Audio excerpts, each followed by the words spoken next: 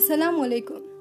Now, starting with the third article of faith or Iman, it's the belief in the books of Allah.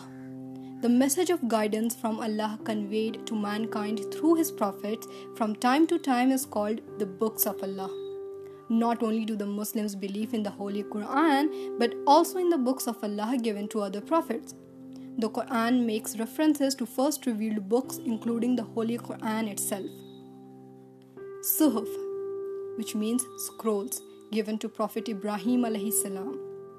Tawrat or Torah, given to Prophet Musa alayhi salam or Moses, peace be upon him. Zabur or Psalms, given to Prophet David alayhi salam or Dawood alayhi salam. Injil or Gospel, given to Prophet Isa alayhi salam. Quran Majid, given to Prophet Muhammad sallallahu alaihi wasallam.